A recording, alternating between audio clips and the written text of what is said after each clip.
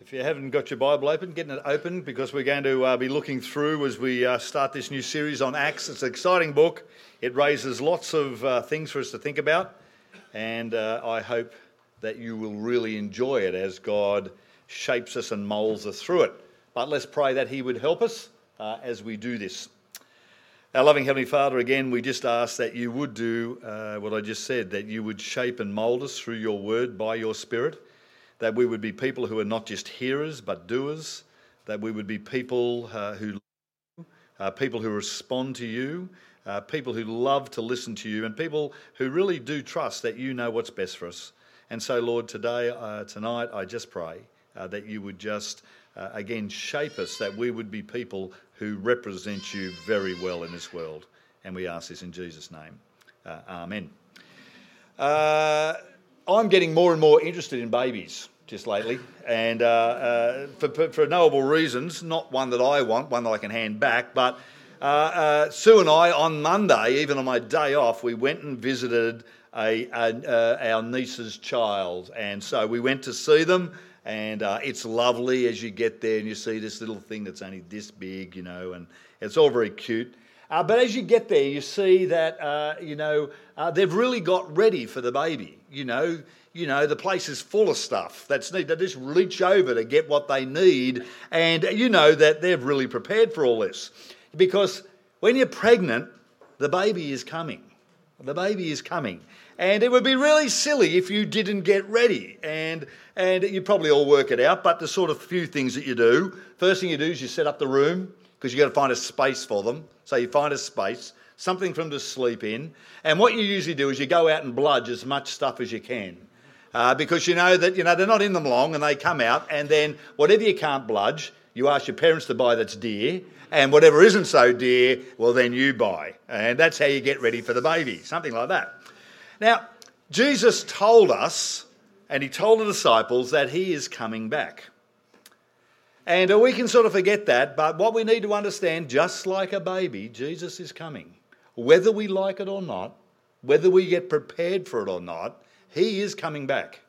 He's going to come back when we die, or he's going to come back before we die, but we are going to face him. You are going to see him face to face, and you're going to want to be ready.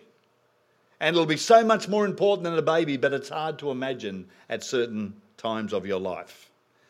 And this book of Acts, is really telling us, God telling us, telling his people, I want you to be ready, and I want you to get ready, get people ready for my return. Because you don't know when it's going to be. Get ready and help other people to be ready. Well, what is being ready and what does it look like to be doing that is what we're going to begin to look at and what we're going to look at tonight. And so what I want to do, I'm just going to work through this passage tonight. I'm just going to work through the words, so it's really good if you've got it open, rather than having special points in that sense of really nice and tricky points. We're just going to work our way through it. And the first thing that he wants us to know in getting ready is we need to know what Jesus did, and we need to know what the book of Acts is about. Otherwise, we'll get lost. And so in verse 1, we have that Jesus began something. And so verse 1, I wrote the first narrative, Theophilus, about all that Jesus began to do and teach. And so what he's saying there, that in his first narrative or his former book, that he'd written another one. So this is Luke. Luke wrote Luke, and now Luke writes Acts. He is a historian. He's got together and he's carefully put together things in chronological order. And so if you're a historical bent, they're all true, the Gospels. But Luke is the one you read when you want to get it in order and with someone with a historical bent. And so Luke is writing that sort of orderly account for us to read. Luke 24 sort of tells us about that book and the next book, and he tells us about what his book is about when he said in verse 46, this is written, the Messiah would suffer and rise from the dead on the third day. And that's a great summary of what Luke is about. His first orderly account is about Jesus' life, his suffering, his death, his resurrection, and all that he taught in that period.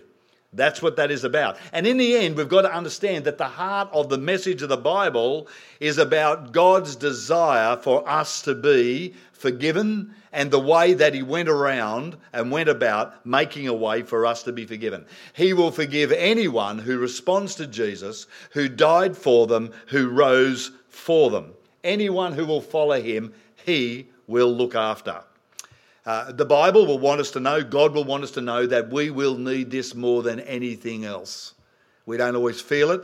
We don't always know it. That's why we read our Bible, so that we will keep remembering that. We will need nothing more than the forgiveness of God, because we will want God when we face him, if we are his people. Our greatest need is for forgiveness, so that we might know the God who created us and go into eternity with him. Jesus suffered and died and rose so that we could be forgiven. That's the heart of the message. This is so important, but it is only the beginning of what Jesus has done and is doing. And so it's so important that he has the word Jesus began to. The whole idea of the word began is supposed to be so important because it is the beginning of what he is doing. It's not over. He's still doing stuff. And so that Luke 24, when he summarised what Luke was about, that is, the Messiah would suffer and rise from the dead, goes on to verse 47, and he says, and repentance and forgiveness of sins would be proclaimed in his name to all nations, beginning at Jerusalem. And that's really a summary of the book of Acts. What's going to happen? The beginning was just his life, death, resurrection. The actual rest is everything as this is brought and taken to everyone in the world, right to the back end of the world in a place called Australia. Get to everywhere, right to the ends of the earth, that this message would be going out. It was only the beginning, and going out really, what God is saying, going out to many, many generations over many hundreds of years, actually thousands of years. There's going to be a lot of people in heaven and a lot of people need to hear. And so what he was doing while he was preparing them for this message to go out to the ends of the earth, in verse 2 to 3, he gives them proof and facts to the original eyewitnesses of his resurrection. And we've already looked at this a lot in Easter, but let's remind ourselves in verse 2 and 3. Until the day he was taken up, that is, he ascended to heaven, after he had given orders through the Holy Spirit to the apostles he had chosen, after he had suffered, he also presented himself alive to them by many convincing proofs, appearing to them during 40 days and speaking about the kingdom of God. So what was Jesus doing between his resurrection and between his ascension in those 40 days before he goes up? What he was doing was he was convincing the apostles that he had risen from the dead physically. He was convincing them over and over again, and he was continuing to teach them about the kingdom of God. He was reminding them that resurrection is really, really, really important. It's really, really important to know that death is not the end. I've got 2 funerals this week. I tried to dodge them, but I couldn't dodge them. You need to do them. They're a part of life. There's life and death. 2 funerals this week. You need to know that death is not the end of those people. Death is not the end of you. Death is not the end of anyone. That is resurrection from God through Jesus. It's to remind us that we all go on forever and ever. And so keep remembering, he was keep reminding them, death is not the end. It is also a reminder that his sacrifice was accepted. That the resurrection is the big tick, the big stamp of approval that Jesus' death achieved our forgiveness. And so it's the resurrection that reminds you that that worked. If he didn't rise again from the dead, his death did not work and it did not cover your sins and mine. But he did rise from the dead, and therefore you can be forgiven. And you are forgiven if you put your trust in Jesus. It's also reminding us that he has conquered death. He has conquered the penalty. He has done and given us all that we need. God gives us this resurrection, these eyewitnesses, so that we can be sure. Because if we're not sure, we will not get on with life the way it was meant to live. We will waste our life. We will not live life to the full. We will not help others. We will hardly help ourselves, and we won't help ourselves really, till we understand that death is not the end and it is only a blink in eternity. And what Jesus was doing was proving it, giving them evidence of it, and he was preparing his followers. What was he preparing them for? To unleash this message, this gospel on the world after he had risen. That was the job. That was what was going to happen. Jesus was going to keep working through them as they take this message out. So he spends time teaching them about the kingdom of God. Now, the kingdom of God is like a theme that runs through the Bible. It could be the theme that runs through the Bible. It's about God being a king, Jesus being the king, and that everyone who comes under that king is in God's kingdom, and God's kingdom will go on forever. You join the king, you join the kingdom, and you will go on forever in God's kingdom, not separated. And it's a theme that goes through the Old Testament into the New Testament, but is particularly picked up in the New Testament. And it is something that connects the whole Bible, and it is a call to come under the king, to be in the kingdom, not to be someone who knows about the kingdom or looks into the kingdom, but get in and join that kingdom. When we follow Jesus, we come under his rule, and that king lays down his life for us. That king picks up his life for us, and we will experience the same thing. That is, we will be forgiven through his death, and we will be raised with him. And he ensures it. Jesus is king, and he saves those who come under his rule. And so, if Jesus is your Lord, he's your Saviour. But if he's your Saviour and he's not your Lord, he's not your Saviour yet. He needs to be your king, your ruler, your Lord, the one you trust. And he lovingly, caringly, willingly says, I've done it all for you, for all those who follow him. And so the kingdom of God is good news. He teaches them about the kingdom of God so they'll know they need Jesus as their king, and that it's connected to the Old Testament and it goes into forever. And he goes on and he wants them to know this is what God promised. So verses 4 and 5, promised. While he was together with them, he commanded them not to leave Jerusalem, but to wait for the Father's promise. This, he said, is what you heard from me. For John baptized with water, but you will be baptized with the Holy Spirit not many days from now. So Jesus said, wait for it, wait for it. Don't go out yet, wait for it. That is, God has promised to help you. God has promised a lot of stuff for you, but he's promised a new promise, a new covenant, a new thing that is going to work and be the last stage of God's plan for saving the world. And so you get this in places like Ezekiel 36. I will give you, God promises, a new heart, and I will put a new spirit within you. I will remove your heart of stone and give you a heart of flesh. I will place my spirit within you and cause you to follow my statutes and carefully observe my ordinances. This is a promise that God made that would be unbreakable. God would deal with the problem of sin. The Old Testament people could not deal with sin. They chose sin over God. They chose curse over blessing. They just kept choosing to disobey God. And God had said there's going to be a new thing that was going to fix it. The final stage of what he was doing. And that was he was going to give of his spirit, and they would get a new heart that would want to obey and be absolutely forgiven. They would want to trust and obey him. He would change them. And this is what Jesus' death would achieve, and the Holy Spirit would apply. He would give us a soft heart that we would run to Jesus, trust Jesus, hold on to Jesus, follow Jesus, and believe that we are forgiven. And we have a heart that wanted to obey.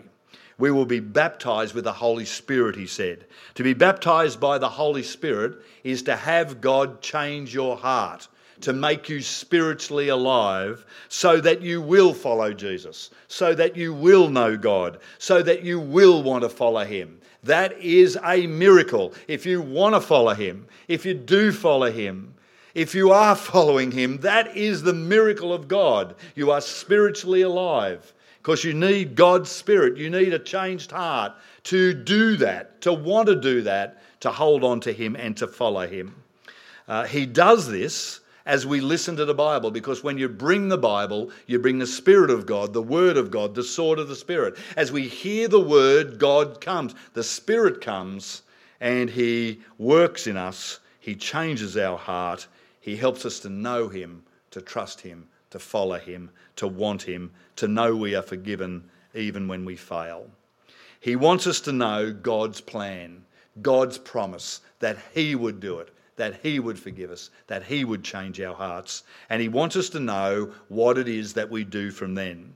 And so he wants us to know the plan for the future. And what happens is we see in verse 6 and 7 that the disciples misunderstood what it was that God was doing in these last days, in this last stage in the new covenant. So look at verse 6 and 7 and see how they misunderstand it and how Jesus corrects it. So when they came together, they asked him, "Lord, are you restoring the kingdom to Israel at this time?" Jesus said to them, "It's not for you to know times or periods that the Father has set by his own authority, but you will receive," and we'll go on in a second. You see, here's the problem. They thought God's plan was to focus on Israel and restore it to its former glory, to the time of David and Solomon, and when they were really in control of that part of the world. And many still make this mistake. Everyone keeps looking to Israel and to Jews and to what's happening there as what God is doing in the world. But they don't realise that God's concern has moved away from Israel and has moved to the whole world, and always was on the whole world, because Israel had failed to keep the old covenant. They were not being a blessing to the world, they were being a curse. As Jesus said, "You are blind guides, you go get someone to follow you, and you make them twice as blind as they were before." They are not helping the world follow Jesus. They were not bringing the world to their Messiah. They had rejected their Messiah, and ultimately God had rejected them because they rejected him. Jesus is not focusing on the kingdom of Israel. It was moving to the church. It was moving to the people of God who would be God's people as they joined Jesus, and through them he was sending them out to the world. The true Israel, the new Israel, is everyone who would put their trust in Jesus, who was the Adam, who was true Israel, who truly obeyed God. And everyone who joins Jesus was joining God's people and becoming his people. His final step of salvation is not to get everyone to come to Israel, but to get everyone to come to Jesus and then to send them out to the world. And as we join Jesus through listening to his people as they bring his word, we actually join God's people. And what is left now, all that is left now, is for Jesus to return as his people go out doing that. But one other mistake also here in verse 7 is he said, "It's not for you to know when." Do you see that, verse 7? It's not for you to know times or periods. It's not for you to know when Jesus is going to come back. It's not for you to know in which generation. It's not for you to know when he'll come back and fix it all. And yet so many people are focused on when Jesus comes back again. So many people are always looking. But God has given everyone, every generation, the signs of Jesus' return. We all have the signs that Jesus is going to return. But when people start saying it's going to be this one and I know it, they're wrong, they're sidetracked, or they're a false teacher, because no one knows the time of the day. It's not for you to know, is the second mistake people make in looking for what God's doing. He's not focused on Israel. He's focused on the church who goes out to the world. His focus is not on knowing the time when. Just be ready, because it might be today. We might not even get to Pre's place, if that's where you're going again like you normally do, or somewhere else. You might not get there because you don't know when he's going to come. Just be ready for Jesus to return, because it can be any time. How? By trusting the Lord Jesus, by following him, by being the people he wants you to do. But you, and he says to the apostles, to the disciples, your job's not to know when, but I do have a job for you until I return. What's the job? You see, the Holy Spirit not only gives us a new heart, not only brings us to Jesus so that we will trust him and follow him, not only so that we will know that we are forgiven, but he also gives us power. He gives us power. So verse 8, but you will receive power when the Holy Spirit has come on you, and you will be my witnesses in Jerusalem, in Judea, in Samaria, and to the ends of the earth. You will receive power, says Jesus. The Holy Spirit is power in our lives. Power to turn to Jesus. Hey, Cassie, do you own a black dog? Just wondering. Hello, Echo. That's good. Just give her a job to do. That's good. I could hear him wagging his tail, looking at me. He was about to come and get me and say hello, so I'll let her have him. Let's go. And so you will receive power to get the dog out of the room. No. You will receive power, says Jesus. You will receive power from the Holy Spirit when he comes on you. We see that in a spectacular way with the apostles as they get tongues of fire because they're going to write the Bible and give us the Bible. But it is power to stand up for him, power to follow him, power to be his people in the world, to represent him whatever comes. You see, how can we stand up for Jesus in our families, amongst our friends, at school, at uni, at work? How can we stand up? It's way too scary and it's way too hard. And God's answer is by the power of the Spirit, by the Spirit that's in you. The same power that brought you to Jesus, when he brought you from death to life, when he opened your eyes to Jesus, when you suddenly started stopping, ignoring him. That is a miracle in your life. That's God's work in your life. When he softened your heart to where you wanted to obey him, that is the miracle. That same power that brought you from death to life is also in you for standing up for him and not being ashamed. You see, God gives power to be witnesses for him. The apostles will be eyewitnesses and will have the special job of starting the church, carrying on Jesus' ministry of healing and of teaching, and they will write the Bible so their teaching is incorporated, so Jesus' teaching is caught up so that we can hear it. But they will be witnesses, and then we will be witnesses through their witnesses. We don't have different words. We are to witness to their witness to the Lord Jesus. They will receive power, they will be witnesses, and they will go to Jerusalem, Judea, and to the ends of the earth. And that's the flow of Acts, the unstoppable gospel. It will not be stopped by anyone. It will go out to the ends of the earth. But you do realise to get to the ends of the earth, they didn't get anywhere near Australia, did they? How did they get the gospel to Australia? How did Jesus get the gospel to Australia? They passed it on to people who passed it on to people who witnessed for Jesus, who passed it on to people who witnessed for Jesus, who passed it on to people who witnessed for Jesus, to someone who witnessed to you and told you of what Jesus had done and what Jesus had done in their life. And probably from someone with a life of integrity that showed that they did know Jesus and they did have a changed heart. And God used that to give you a new heart, that you too would call out on the Lord Jesus. And that's God's program. That's his plan. Not to focus on Israel, not to plan the date when it's going to do, but just to get people ready, to be ready yourself and to get people ready by taking out the gospel. And because that's how the kingdom spreads. That's Jesus' plan. That's how Jesus is working. Jesus is working through you. Jesus is working through me. He's still working. He's still alive. He spreads, he saves people, he grows people as we talk about Jesus, as we witness to the forgiveness that we have experienced, as we witness to God's work in our life, to the Spirit's life work in our lives as he changed our heart, as we talk about how much we love him and care for him, how much we know him though we've never seen him. As we do that, God saves people. Jesus works through us. And so, how do you curse your family? How do you curse the people you work with? How do you curse your friends? How do you curse your church? How do you curse your community?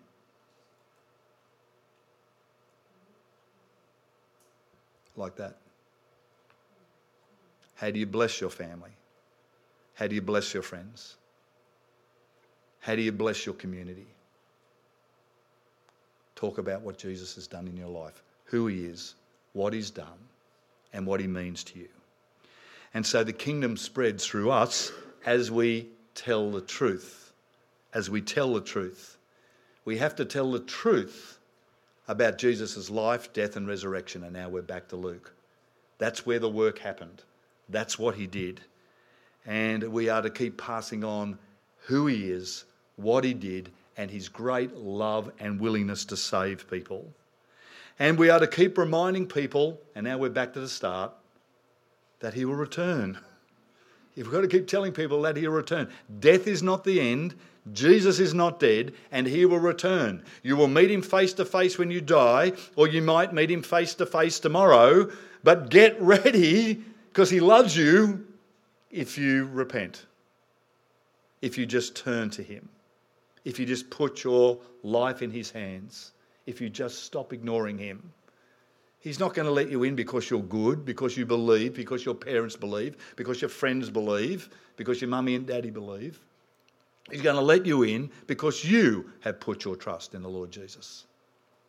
You've got to keep telling people that he's going to return and that we need to be ready. So verse 9 to 11. After he had said this, he was taken up as they were watching, and a cloud took him out of their sight while he was going. They were gazing into heaven, and suddenly 2 men in white clothes stood there, and they said to men of Galilee, "Why do you stand there looking into heaven?" I think I would have been looking, wouldn't you? Anyway, this Jesus who has been taken from you into heaven will come in the same way you have seen him going into heaven. He's going to come back. He's just going to, how he's going to do it, out of the cloud, we're all going to know about it. And then it's too late to turn to him. It's too late to get ready. But it's going to be awful good for everyone who is ready. He is going to return. And he will return to judge, and he will return to save those who have come under his rule, come into his kingdom, who love him and trusted him to forgive them.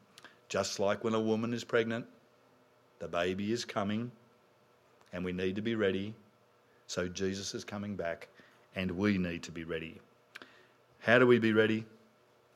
By having Jesus as our Lord and our Saviour, as him as our King, and by getting on the task of telling people about who he is and what he's done in our lives,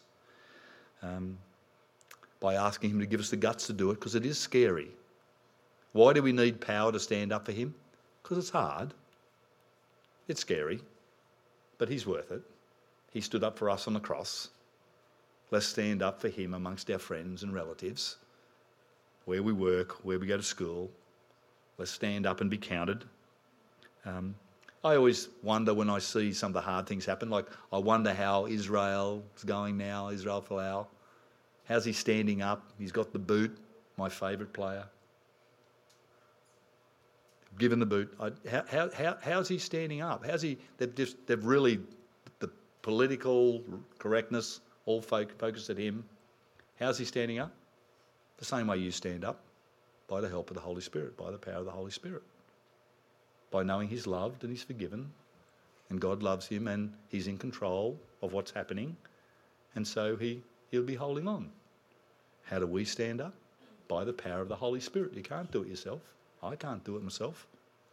But we can do it as we keep in step with the Spirit, which is listening to him and holding on to him and getting to know the desires of the Spirit that he puts in us and leaning on them rather than our sinful desires. But it'll take word and prayer and friends and encouraging one another. And so as we finish up, what are you doing to help people know about Jesus? Are you using your gifts? What ministry team are you on? Are you opening your mouth about Jesus?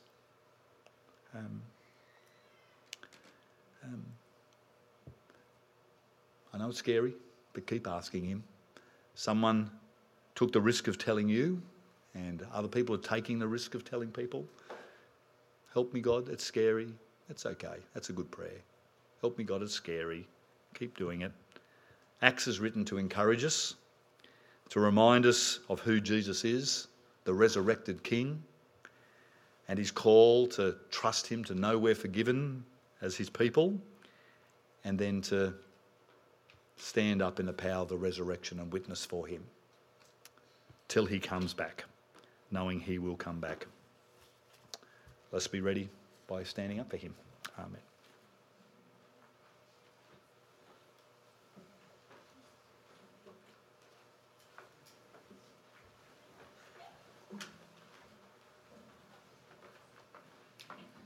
Let's stand and sing.